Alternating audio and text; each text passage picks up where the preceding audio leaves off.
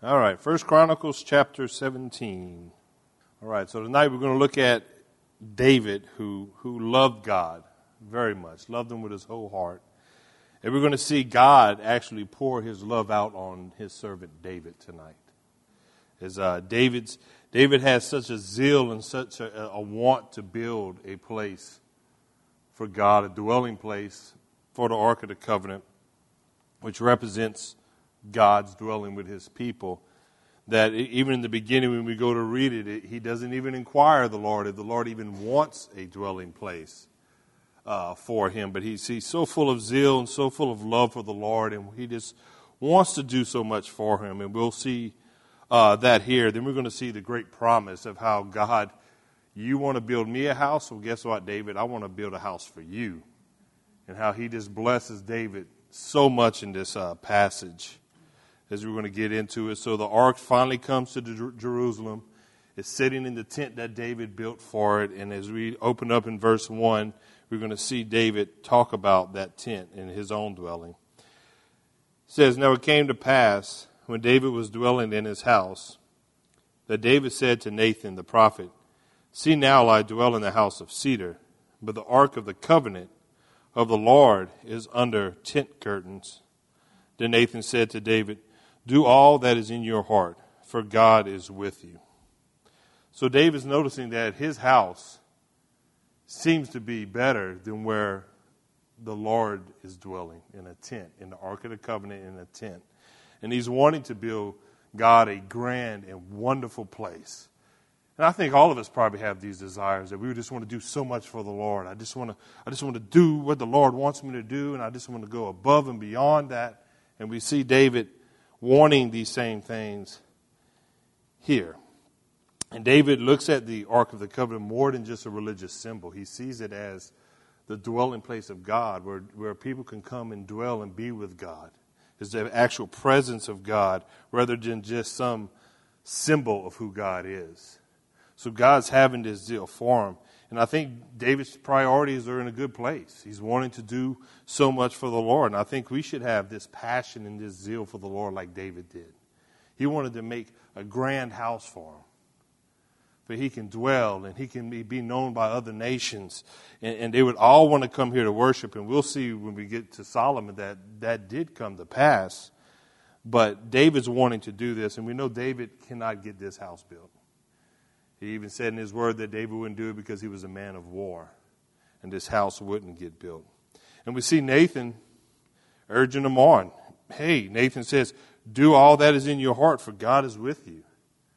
And this is all before inquiring what God wants. They forgot to ask him if he wanted the house. So Nathan's even thinking, well, it can't be anything wrong with David wanting to ask and wanting to build a place for the Lord. That seems like a noble and honorable thing.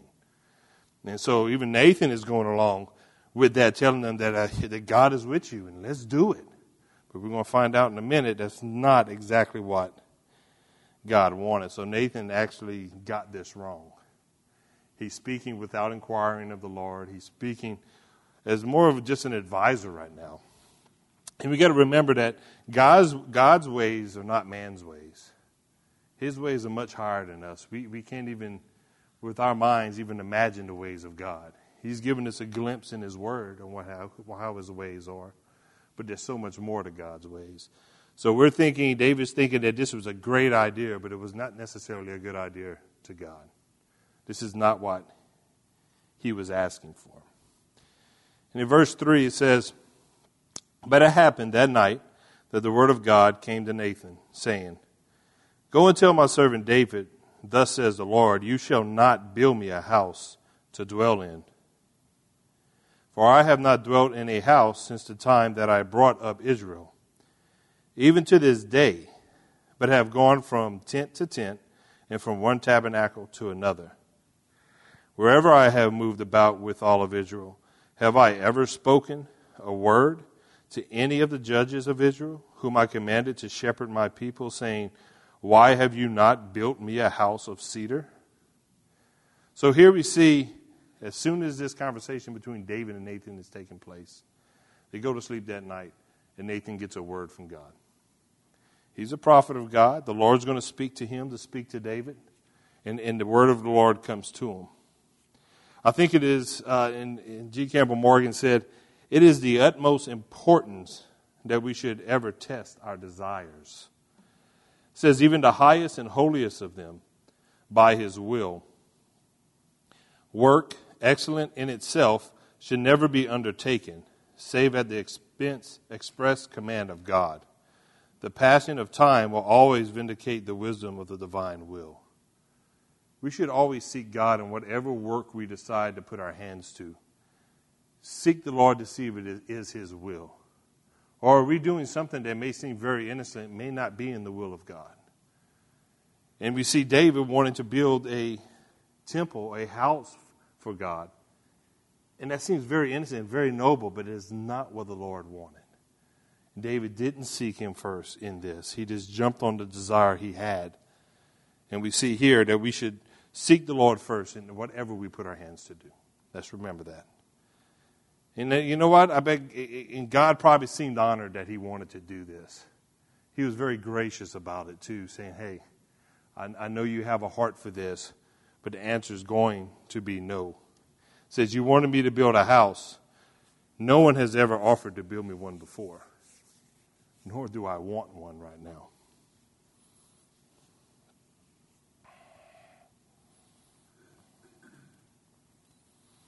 And I think, too, this is a wonderful place to be in a relationship with God, where David wanted to go out and do more than even God commanded. Because I think too often people want to do less than what God is asking us to do. You know, let me do just enough to please God. David didn't want that. He wanted more. And we see him wanting to build this house.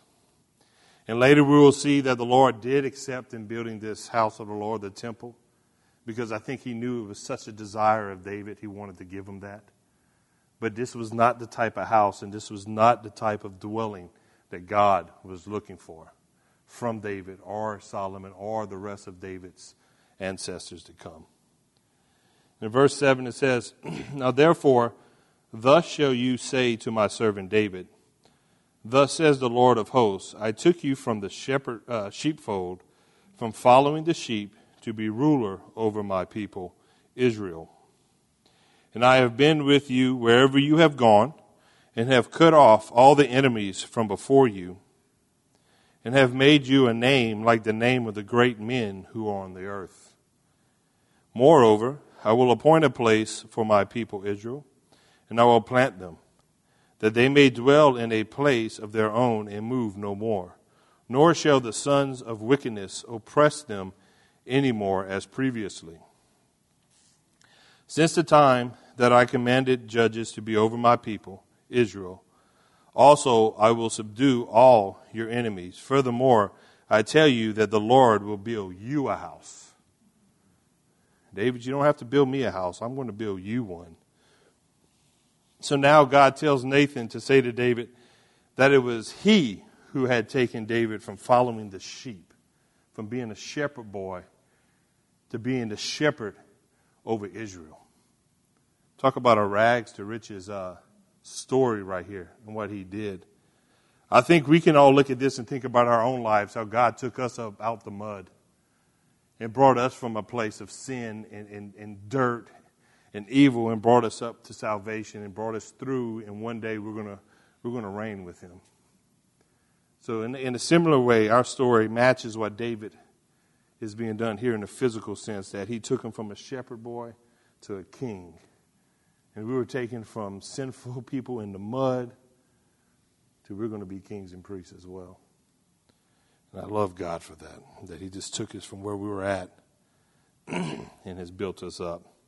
Now God turns to the future here, and he declares also what he intends to do. He said, David may be on his way to greatness, but it is God who made him supreme.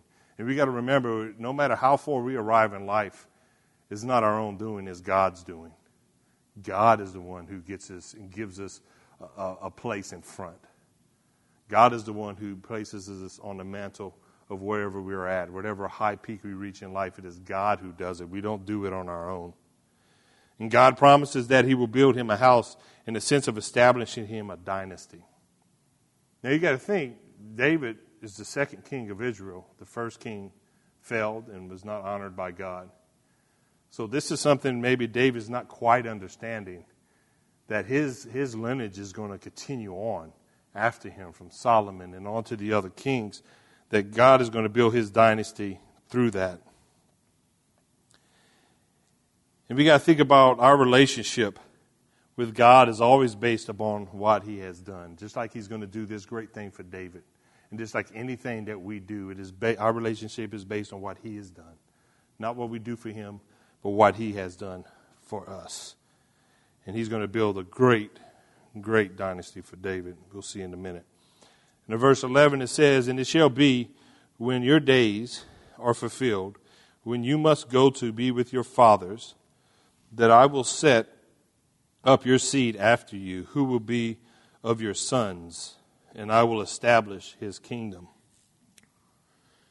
He shall build me a house, and I will establish his throne forever. I will be his father, and he shall be my son. And I will not take my mercy away from him, as I took it from who was before you." He's talking about Saul. "And I will establish him in my house and in my kingdom forever, and his throne shall be established forever. According to all these words and according to all this vision, so Nathan spoke to David." God promised to David after his death that he was going to set up his seed to reign forevermore. And that from his seed or his sons, it didn't say from his son, but from his sons, that a king that would rule forever was going to come. And we all know that that future son was going to be Jesus Christ, who rules now and will rule forever. So we see him pointing them to that. The thought of a dynasty that will find fulfillment in the final king, Jesus. I mean, I don't know if David can actually grasp what God was telling him right here. And you think about the author of this book had to have some kind of faith looking at this, because he's talking hundreds of years since they were in exile in Babylon, and they're coming out of Babylon. This book is for those who were coming out of Babylon, talking about this King David and how his dynasty is going to reign forever. And they've just spent X amount of years in captivity, and they don't really have a king at this moment ruling over them in Israel. So how can David's seed reign forever? I think the Spirit of God was talking to this author, showing them that the seed of David was going to reign forever, and giving them that faith to be able to write these things down in such a manner. It says, David's son's seed will build God's house, a house far better than the house of cedar. And this passage is not talking about a house like a temple like David was thinking. We're thinking about a house that's going to last forever, a people that will last forever, and a king that will reign forever. So this whole passage is not talking about the temple of God, but actually talking about that kingdom of God and that reign that Jesus is going to have with his people. And indeed, God now promises that the relationship between him and the son of David's sons will be that of a father and a son. In Psalms 2, verse 7, it says, "You are my son, today I have begotten you." He's talking about Jesus. He's talking about, hey, you're going to be my son, I'm going to be your father. And his further promise is that he will not take his covenant love away from his son, as he did Saul. Whatever the son does, God will be faithful to him under that covenant. That covenant, that new covenant of what Christ did on the cross for us. He was faithful to him to deliver him to death, but also to raise him back again. And he's keeping that faithfulness to him. God then assures David that his son will be settled in the house and in his kingdom forever. This clearly, like I said earlier, is not talking about the temple. It's talking about the house of Christ and what he is being built. And through all the kings who followed Solomon, they would regularly thought of in terms of David. They will always refer back to David. Remember going through the book of 1st and 2nd Kings, they will always refer to the kings in Judah how they were either not like David or they were like David. And David was that standard that all these kings of Israel were measured by. And the author, we said just now, his faith had to be set in, knowing that this is talking about his son reigning forever was for a future date. And we read a couple things about this. In Jeremiah 23, 5 through 6, it says, "Behold, the days are coming, says the Lord, that I will raise to David a branch of righteousness. A king shall reign and prosper and execute righteousness in the earth. Now this is his name by which he will be called, the Lord our righteousness." In Isaiah 9, 6 and 7, it says, "For unto us a child is born, unto us a son is given. And the government will be upon his shoulders, upon the throne of David, and over his kingdom, to order it and establish it from that time forward and forever." And even in Luke 1, 31 through 33, it says, "And behold, you will conceive in your womb and bring forth a son, and shall call his name Jesus. He will be great and will be called the Son of the Highest. And the Lord God will give him the throne of his father David. And he will reign over his house, the house of Jacob forever. And of his kingdom there will be no end." Continues talking about the lineage of David and what God is doing, building him a house bigger and grander than David could have built. There's no temple, no structure on this earth can compare to what God can build.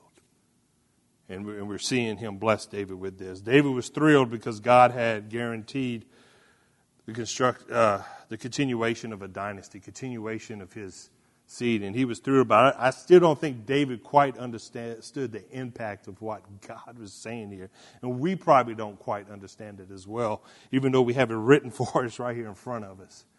There's a lot to grasp on this. But then we see David go and sit before the Lord. In verse 16, it says, "Then King David went in and sat before the Lord. And he said, Who am I, O God, O Lord God?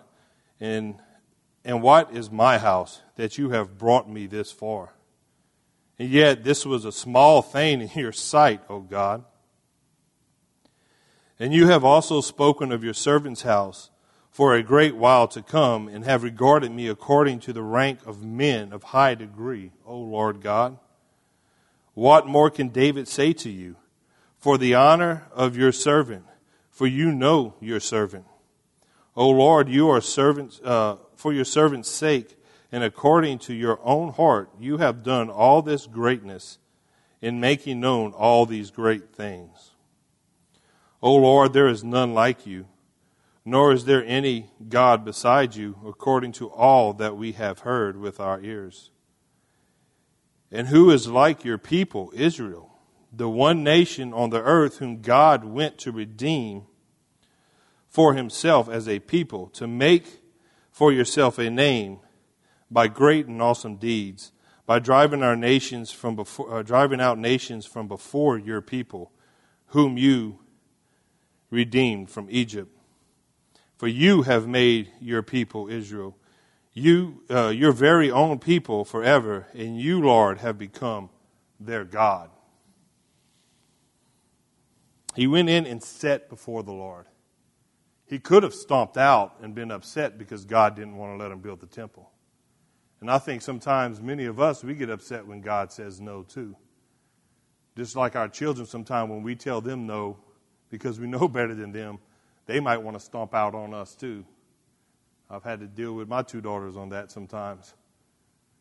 But you know what? David didn't stomp out, and he could have. But he understood where his strength came from. He understood where his blessings came from. And he's understanding the promise that God has given him right now. So there was no other place to go. Let's sit and listen to what God has to say.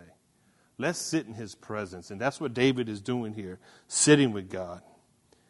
And here it is, David is admitting that he is unworthy or even shouldn't have any kind of privilege from God at all, that he is nothing. Who am I? And we've all said that, I'm pretty sure, in our life. Who are we to even be thought of by God, the creator of this universe? To even partake in his glory and his salvation that he's brought to us. Who are we? We're a speck of dust in this universe. But he still chose to come down and fellowship with us. Even though we are not worthy of it at all. He's chosen to do that. And David is saying that. Who am I? I am worthless in your sight, but yet you still choose me to lead your people Israel. You still choose me to lift me up like the people who are great on this earth and make a name for yourself through me and your people. Why? Why does he want to use Brandon to be a witness to people out there? Why? I will never know. Maybe he'll tell me when I get to heaven. I don't know. But for the life of me, I don't know why he wants to use me. But thank you. Thank you for using me. And David is saying here that he is unworthy and it should have no privilege at all from God. But yet God is wanting to bless him. And he's recognized there are benefits from this. Because the Lord is with you. The Lord does cast out your enemies like he did for the nation of Israel. And we see this here with David. So God has been good to his servant and has done it out of the love that he has for him. We just don't understand the love that God has for us. We only use maybe 10% of our brain, maybe some of us use less. We can't even understand the love that God has for us at all. There's things that God has done in my life that I have no earthly idea why he did it the way he did. I'm happy he did, but I have no earthly idea why. And I say earthly idea because in heaven he knows why. And maybe one day he'll show us, but thank you. So David now stresses the uniqueness of God, that he is the God. He is the God of Israel. And we're going to talk about Israel here. It says, nor is there any nation like Israel. Let's think about Israel. They are very small. The nation of Israel right now is the size of New Jersey. But that's the apple of God's eye. That's the center of the world right now. And God loves them, this group that came from Abraham and moved on to Jacob and to all these patriarchs, and to see all the struggles they had and how they would rebel against God, but yet God still loved them. And God's still not done with them right now.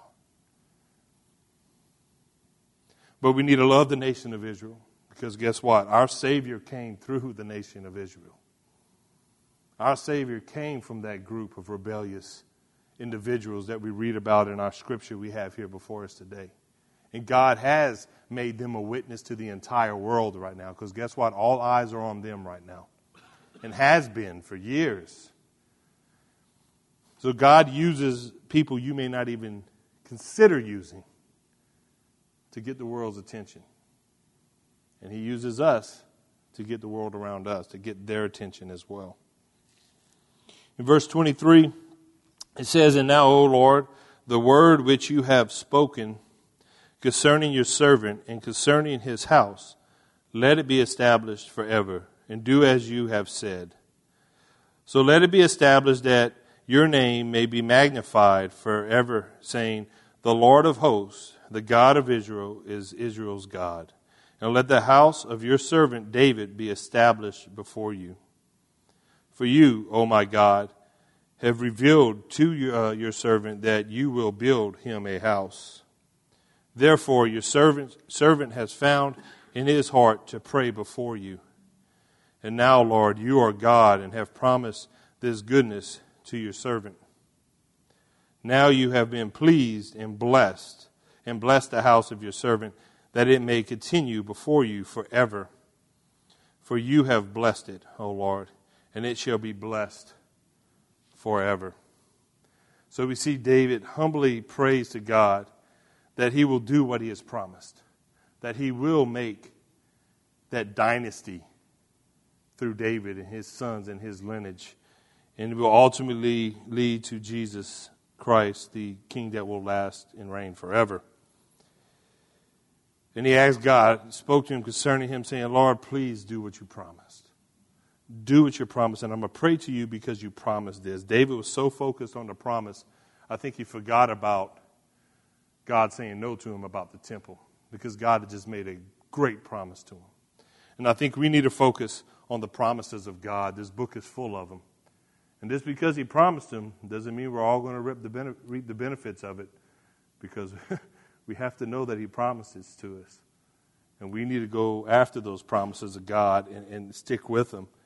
F.B. Myers said, there is hardly any position more utterly beautiful, strong, or safe than to put the finger upon some promise of the divine word and claim it. It is far better to claim a few things specifically than score vaguely.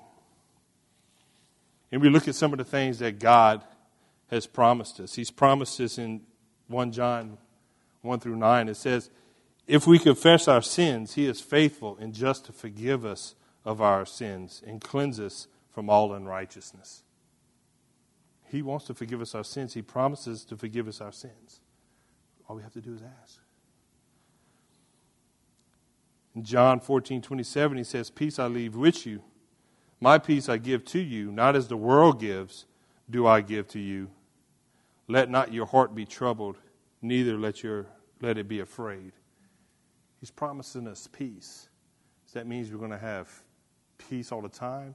On the outside, physically? No, but we're going to have that peace inside that's just beyond understanding. I'm sure we have all been through times in our lives where we've had trials and tribulations, and just for some reason there's a peace that comes over us, and we can just sit still and know that God is still in charge of whatever is going on. Whether it's a death or an illness or what have you, God is still in charge, and he gives you that peace. He says also in Psalms 32:8, it says, I will instruct you and teach you in the way you should go. I will guide you with my eye. He wants to guide you and lead you in the way. It's a promise. He says, I'm going to guide you. I promise you, I will guide you. If you let me guide you, I will guide you where you need to go. Quit being stubborn. Quit being rebellious. Listen to me, and I will guide you where you need to go. He promises that. Philippians 1:6, he says, he who has begun a good work in you will complete it until the day of Jesus Christ. He's working in us. And there's a lifelong body of work in us. And he's going to complete it. He says that he promises he's going to complete it until Jesus Christ comes back. Now, I wish you would hurry up and come back. Come on, Lord. Then it says in Hebrews 4:16, it says, let us therefore come boldly to the throne of grace, that we may obtain mercy and find grace to help in time of need. We can go to the Lord. We can go to the throne room of God and speak to him and lay our burdens on him and receive mercy and grace from him. We don't have to do it alone. He doesn't want us to do it alone. We can't do it alone. So we can enter that courtroom before God on his throne and receive that mercy and grace every day. And these are promises we can hang our hat on. They're guaranteed. He doesn't waver. He doesn't make a promise and takes it back. He has it sitting there for us, ready to receive it. We just have to receive that promise from him. And David is praying this. His aim is not selfish in this prayer at all. His whole purpose was that God's name be established and magnified forever. Then when men seen David and men seen Israel, they thought about Jehovah. So when men see us, let them see Jesus. With or without our words, let them see Jesus. And David was wanting God to be magnified and have him to be the one that would get the praise.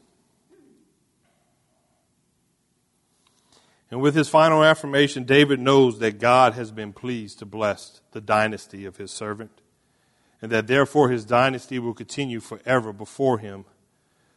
For this he knows, that because God has blessed it, and it will be blessed forever. And this was David's foundation of his faith. He hung on and believed in the promises of God. They're true. Today, they're true when David was there, and they're going to be true in the future. God's word does not change. It's the same today, yesterday, and tomorrow. He's going to be the same God, and his promises are till the end. Amen? All right. Father, we thank you for this word tonight. We thank you for the promises that you've given David here, which is also a promise of salvation for us, for those who have chosen Christ to be their Savior. We just want to hang on to your promises, Lord, because that's what we got. We got your promises, Lord. And may we hold on to those promises and walk in those promises, Lord, and that our faith will be strengthened in you through it, Father. We ask for those here tonight. We ask for a blessing over them, Lord. I pray that each and every one would walk in the promises that you've given them in your word, Father. And we ask for your traveling mercies tonight, Lord, as we go home with the rains. Should we keep each and one of us safe, Lord. In Jesus' name, amen.